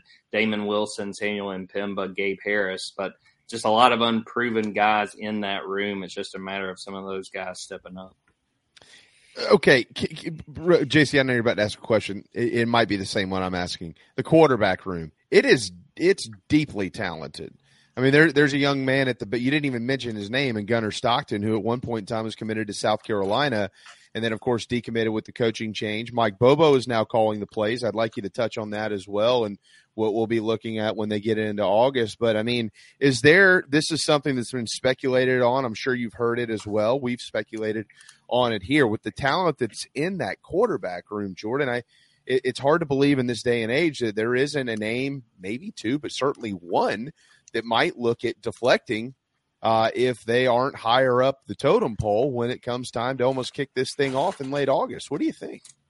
I'll be curious. I think I would probably more anticipate seeing somebody in December decide to go into the portal. I mean, because if you look at the last few years for Georgia, I mean, think about the 2021 season. JT Daniels started that season as a starter. There was a point after Georgia went at Media Days, he was the betting favorite for the Heisman. A lot has changed since then for JT Daniels and for Georgia. So I anticipate those guys will probably stay with it, stay and especially too, when you look at specifically for me of these 3 quarterbacks, Brock Vandegrift, I think would make the most sense if he doesn't win that starting job. He's been at Georgia. But you have a situation where some of these early games, as I mentioned, maybe you do get on the field, and that could be an opening for you to show that, that you can play and that you've got an opportunity. Because Kirby talked about this yesterday at Media Days, that the one thing you can't really get right now is that in-game action. And, you can look great out on the practice field. You can't be tackled as the quarterbacks. They got them in those black jerseys. Nobody's touching them. But say you're a Brock Vandegrift, you come in, you're the number 2. But if you get out there and you look more comfortable and you're able to make more plays, all of a sudden you could go in and wind up being the starter before this thing's over with. JC, Phil? I was going to ask you about the front 7 in general. I know Georgia's outside linebackers, it's different than your normal OLB. I mean, these are these big monster pass rushers and guys like Nolan Smith. Jalen Carter's gone. I thought it was hard to replace Jordan Davis. Didn't seem to be a factor. But Jalen Carter's pretty damn good. I mean, say what you want about whatever happened with him. I was kind of mad the Bears didn't take him, by the way. So on the interior of that D-line, because you mentioned the outs, kind of the perimeter, on the interior in there, who are some guys to look at? Would it be Stackhouse and those cats? Just kind of take us through that position in general, because I think everybody just assumes they're going to reload up there, and it looks like that they probably will. Yeah, I think the biggest thing with interior defensive line now that Jalen's gone is going to be more quantity over quality, in the fact of, he was just an absolute game wrecker. Nazir Stackhouse, like you mentioned, JC, I think they're expecting big things from him. Zion Logue, another guy that's played a lot. We really thought Bear Alexander was going to be the guy, and then he leaves like 2 hours before G-Day. He announces he's going in the portal. He transfers to USC. But they've got some younger guys, Jamal Jarrett, Jordan Hall, who wound up being a 5-star, really exploded in his senior year down in Jacksonville. I don't know that he'll start right away, but he is really, really talented. They're just super deep. I think they're going to be really mindful of rotating guys in. And really, at the end of last year in the playoff, in the 2 playoff games, they did a really good job of rotating a number of those guys in.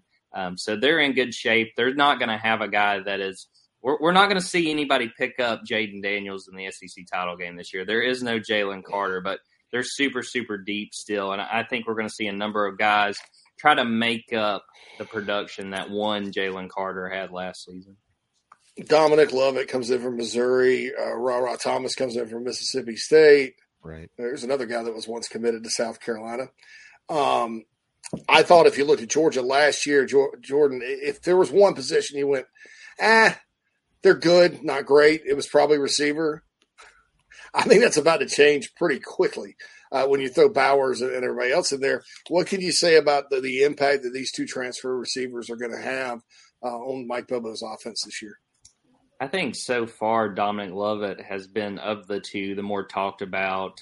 He really impressed in spring. I think he's got a chance to be probably the leading wide receiver. I still think Brock Bowers will be your top pass catcher. And I think it'll probably be Dom and Ladd McConkey battling for that really number 1 wide receiver role. But Rara, it sounds like, has made real strides. He didn't play at G-Day. He had some off-the-field issues back in January. But talk is that he's getting caught up to speed, that he's looking more the part. He's the guy that I'm probably most interested in, especially because I think we may see him miss a game or 2 early. Kirby's not the kind to kind of talk about suspensions and how long guys are going to be out. But he fits that X receiver role. They need someone to step up there with A.D. Mitchell going to Texas. It's a very interesting group of receivers because you have those guys. You've got Ladd McConkey back. You've got Marcus Rosemy-Jacksain, another big man that really took real strides as a receiver. He kind of gotten more attention as a really strong blocking receiver out on the perimeter. And then you got Arian Smith, who has battled injuries. But if you guys saw that Peach Bowl, I'm not convinced Georgia wins that game if he does not have that 75-yard touchdown in the 4th quarter. They've got a whole lot of options, and I think we're going to see a healthy rotation of those guys, that they're going to get several different receivers involved. And like JC said, I think it's taken a step forward as far as a receiver room, that they're really, really deep, and they'll have a chance to get a lot of guys involved. Okay, I want to ask you about the South Carolina game. Obviously, being on Inside the Gamecocks here, Jordan. This is this has been a nightmare for the Gamecocks the last 3 years, to put that politely. They've been outscored something like 133 to 36 or something total in the last 3 seasons. That is, you just mentioned it a moment ago. It is the CBS game as well at 3:30, the final year of the CBS game of the week for the Southeastern Conference. It is the first major test for the Dogs this season as well. How do they view this rivalry? And also, though, how do they view, that you're aware of to this point, this program under Coach Beamer as it enters the 3rd year? Well, I think they understand that they're a threat, and I think that you see South Carolina in that tier of teams that want to knock off Georgia. I think it's just a matter of South Carolina being able to do that. We did see that with Muschamp was still the coach, them upsetting Georgia in Athens. I'm sure, especially Kirby, has not forgotten about that. It's one of those things when I look at it from South Carolina's perspective, it's like you would really have rather had that game last year played in Athens and then get this game where, the situation is that Georgia's breaking in a new quarterback. That would, if it was a road game, would be his first road game. But still, I do think it's going to be a big test. This will be the first legitimate SEC competition that guy and the rest of the team will have faced this season. I think that is a big test for Shane Beamer and company because, like you said, JB, these games, frankly, have not been close the last couple of years. That one game when Shane went off after the fact about all the 5 stars, that Georgia has. And, are you kidding? What are you going to do with all those guys? I do think when you think about Georgia fans that they remember Shane saying that. I'm sure they kind of revel in that in the last few years. So I do think that it is sort of one of those proving grounds for this South Carolina team, especially early in the season. I think just from on the outside that South Carolina has the talent to be that number 2 team in the East. To me, the biggest concern is that offensive line, but that's a big test early on. And I'm not big on moral victories, but if you can at least keep that one close, that would tell me a whole lot about the South Carolina team. How about the rest of the schedule, though? I mean, the thing that just Phil, I think it might have been you that mentioned this last week. It is still just strange to me to see the second to last game of the season is Georgia and Tennessee. That never happens, and for where they have that game, you just wonder what these two. I'm pretty confident we know where Georgia's going to be, but where will Tennessee be on November the 18th? Is there anything prior to that? Exclude South Carolina from this conversation, good or bad. Is there anything prior to that in doing your research to prepare for this season, for this program, that really stands out and says, well, they better be careful there? I mean, for the most part, no. And, Georgia's been catching a lot of flack for the schedule. And, they were going to play Oklahoma at Oklahoma, which would have really beefed up the schedule. That would have been in week 2. The SEC said, look, go ahead and take that off the schedule because you'll probably be going there before long. And Georgia wound up with Ball State, which is not exactly a fair trade there. But the only games that really strike me would be Kentucky, because I do think Kentucky will be dangerous, getting Liam Cohen back as offensive coordinator, Devin Leary. But those games honestly haven't been that close the last few years either. They did kind of give Georgia a scare last November. I think that wound up being a 16-6 game. Georgia's offense just really couldn't get anything going. And then Florida, just because you just never know in Jacksonville. Things just get really, really weird. I have a lot of questions about Florida. I don't think they're going to be that good this year. I am not convinced Graham Mertz is going to be the answer at quarterback, but frankly, I don't think they have many other options. But those 2 games to me before that Tennessee game in November, and my thing with that Tennessee game, you're so late in the year. What does the health of your team look like? You're having to go to Tennessee. I think that is a very, very dangerous situation for Georgia. And you definitely want to have all hands on deck when you get to Neyland Stadium. Isn't that amazing, guys? Florida really doesn't have a quarterback. Georgia's got 13 of them. It's amazing. They got a whole friggin' roster of quarterbacks. We were joking about Nick Saban potentially having to channel his inner Spurrier and just, throw a different quarterback in there, even on, different drives. And it was like, and do you think, Jordan, that the level of talent and ability between Beck and Vandergrift is so close that Kirby may end up having to do the same? I think it'll be more about, because again, I think it'll be Carson Beck, just how he handles being in the game. And I'll say this, back at G-Day, I mean, he looked comfortable and he was sharp. He played really well. Brock, I thought, looked a little more hesitant. I think he kind of felt the pressure of that moment because he did really need to try to prove and separate himself from Carson.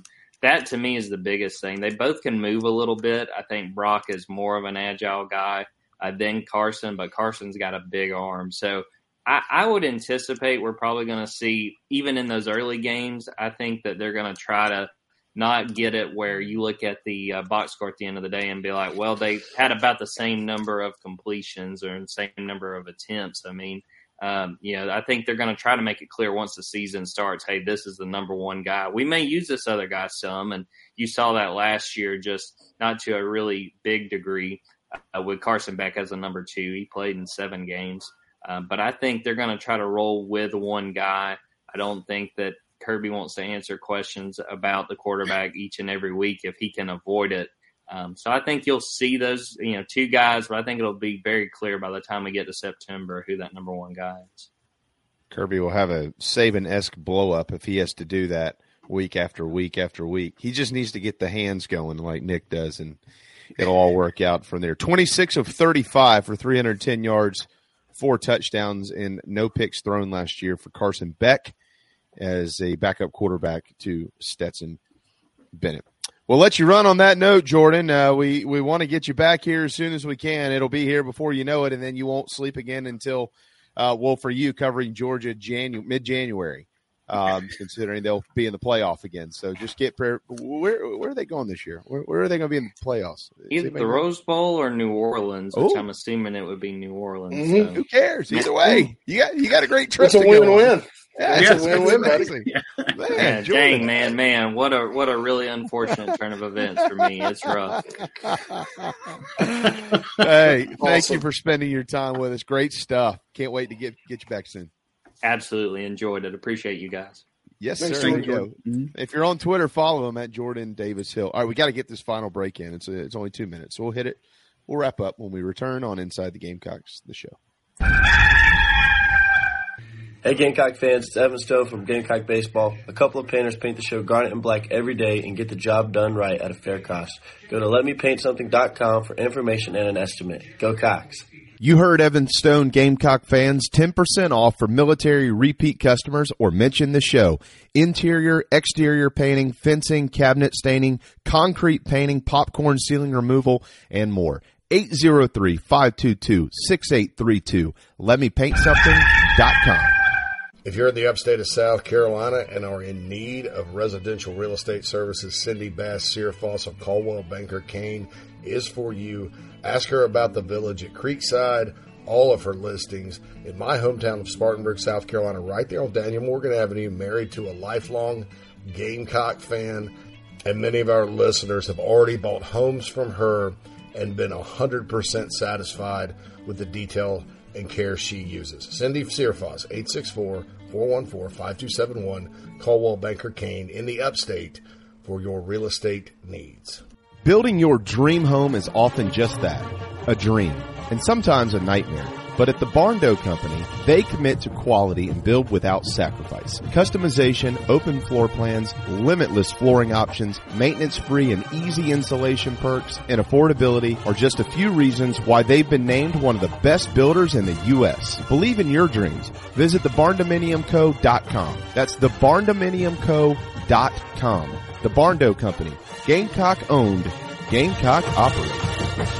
The preferred sign partner of Gamecock Athletics is Signorama Columbia, and they should be yours too. A full-service sign company that handles design, production, install, and service, Signorama Columbia has helped to bring to life the perfect vision for so many all across South Carolina. Owned and operated by proud Gamecock alumni, they can handle all types of signage, including interior and exterior, vehicle graphics, and more. Go to Signorama.com and find the West Columbia location, or call them at 803-407-9284. Bring your brand to life with Signorama Columbia, and go Gamecocks.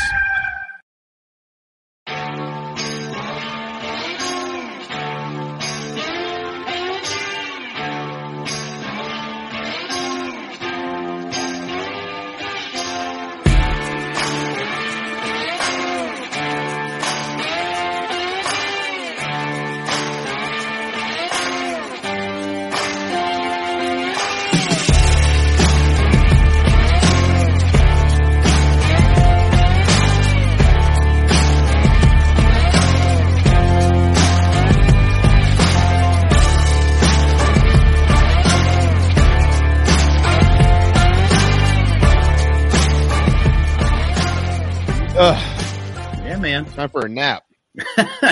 Or some lunch. Oh, yeah, lunch. Yeah, that's right. Nah, it's nap time. Yeah, I'll take either one. Nat got some jersey, picked up some Jersey Mike's on the way home for me. Ooh. Oh. I'm a happy What's boy. your Jersey Mike's go to? You a big Kahuna guy? Club? I like that. Some club sub or the cheesesteak. Cheesesteak. JC, we must have been birthed from the same mother. I'm with you. I'm a cheesesteak or club sub guy, and you just do I want it warm? Do I want it cold? But either one, those are the only two that I get. I'm with you. Yeah, in the chat box, Kreger and Bobby bring up a good point. We talked to them about the dogs. Tyrion Ingram Dawkins not mentioned. Gunnar Stockton not mentioned. Oscar Delp, I think, would have been mentioned if we're talking about players the Gamecocks have lost to them. But we didn't ask about the backup tight end. But yeah, that's interesting. You know, Carolina's got some pretty good tight ends too. I think they're pretty good. Yeah, I think. And unlike last year, where we went into the season said the same thing, and you had the mad scientist, you know, the Beaker from Bunsen from the Muppets trying to run his offense. I think this year they'll actually be used, and you can tell that from the spring game. Sometimes it's good when the play-by-play guy can tell you, like, you know, what's going to be called because it makes sense. And they're like, oh, we look for Trey Knox down here. And sure enough, Trey Knox, 2 targets. So I was kind of refreshed by that. And I know there's going to be big things from Josh Simon this year as well. Let me just add this quick little note on the Georgia coaching staff. I just find it hilariously funny that Glenn Schumann is the defensive coordinator and Will Muschamp is the co-defensive coordinator. Oh, give me a break. We know who's calling the plays. We know who's coordinating the defense, and it ain't Glenn Schumann. No offense. No offense. But I think you give Muschamp that kind of talent. He's dangerous on defense, and it's not. I don't think it's a coincidence that he shows up, and all of a sudden they go from really, really good to like elite. Freaking awesome. Yeah. To freaking awesome. And I'm not saying, you know, he didn't have overwhelming talent, because he has. But I think it's safe to say that guy, he can coach defense when he has players. Yeah. He's exceptionally dangerous. So. Yeah. Well, I just love the optics of some of the things that are put up on these websites, especially George has done this for a while with Will since he's been there. But let me give you Glenn Schumann's resume. He was an undergraduate analyst for 4 years at Alabama. He didn't play. He was a graduate assistant after that for 4 years at Alabama. Then he was the director of player development for a year at Alabama. And then he was an inside linebackers coach at Georgia for 3 years. And now he's apparently the defensive coordinator. No, he's not. Will Muschamp's is. Let me read you Will Muschamp's resume. Oh, wait, we'll have to do that in the final hour of tomorrow's show. Yeah, hold on. Yeah, that's going to take us a while there. I wonder how the return of Bobo is being received down there in Athens. Most dog fans are. I mean, sorry, Red doesn't like it. Obviously, Red's upset. But most dog fans are okay with it, but it's hard for them not to be okay with anything right now. Yeah, right. Yeah, yeah. Well, you'd be foolish not to be okay with what's going on right now. It's just I just wonder if there's a certain contingent of them that are like, well, let's just wait and see. I don't know if we plan collectively as a team here to do any preseason predictions. I try to leave that to the people that want to get it wrong every year, because you know that whatever we do, we're not going to get it right. However, if the three of us collectively went ahead here on July the 19th and said, let's just all go ahead and predict Georgia's undefeated again this year in the regular season, we probably have a pretty good chance on that one. I would say, yeah. I just don't think that. High odds.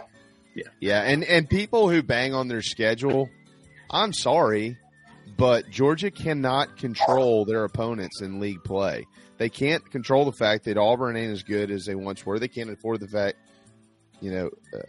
control the fact that South Carolina is still trying to figure things out. I mean, they can't control the fact that Florida has just flunked under Billy Napier. They can't control these things. I mean, How strong were those last three opponents they played last year to get to the to the title? Would you consider that a puffball schedule? That's true. I think it'll be pretty good. One game I would watch out for is Auburn, just because sometimes you have a coaching change and you have a series that hasn't gone your way. New coach comes in and he's got a knack for pulling upsets, obviously. Yeah. And it happens, but because it's been surprising to me the last 10 years. That used to be a back and forth. Oh yeah, and Georgia's dominated it the last 10 years. I mean, so because it's down on the plains too. It's down at Auburn. So yeah.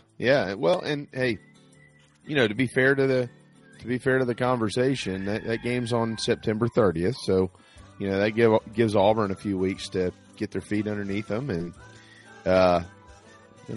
they'll have their feet underneath them. The previous week they play at Cal, Berkeley the second week. Yeah. I would give anything to go to an Auburn tailgate in Berkeley.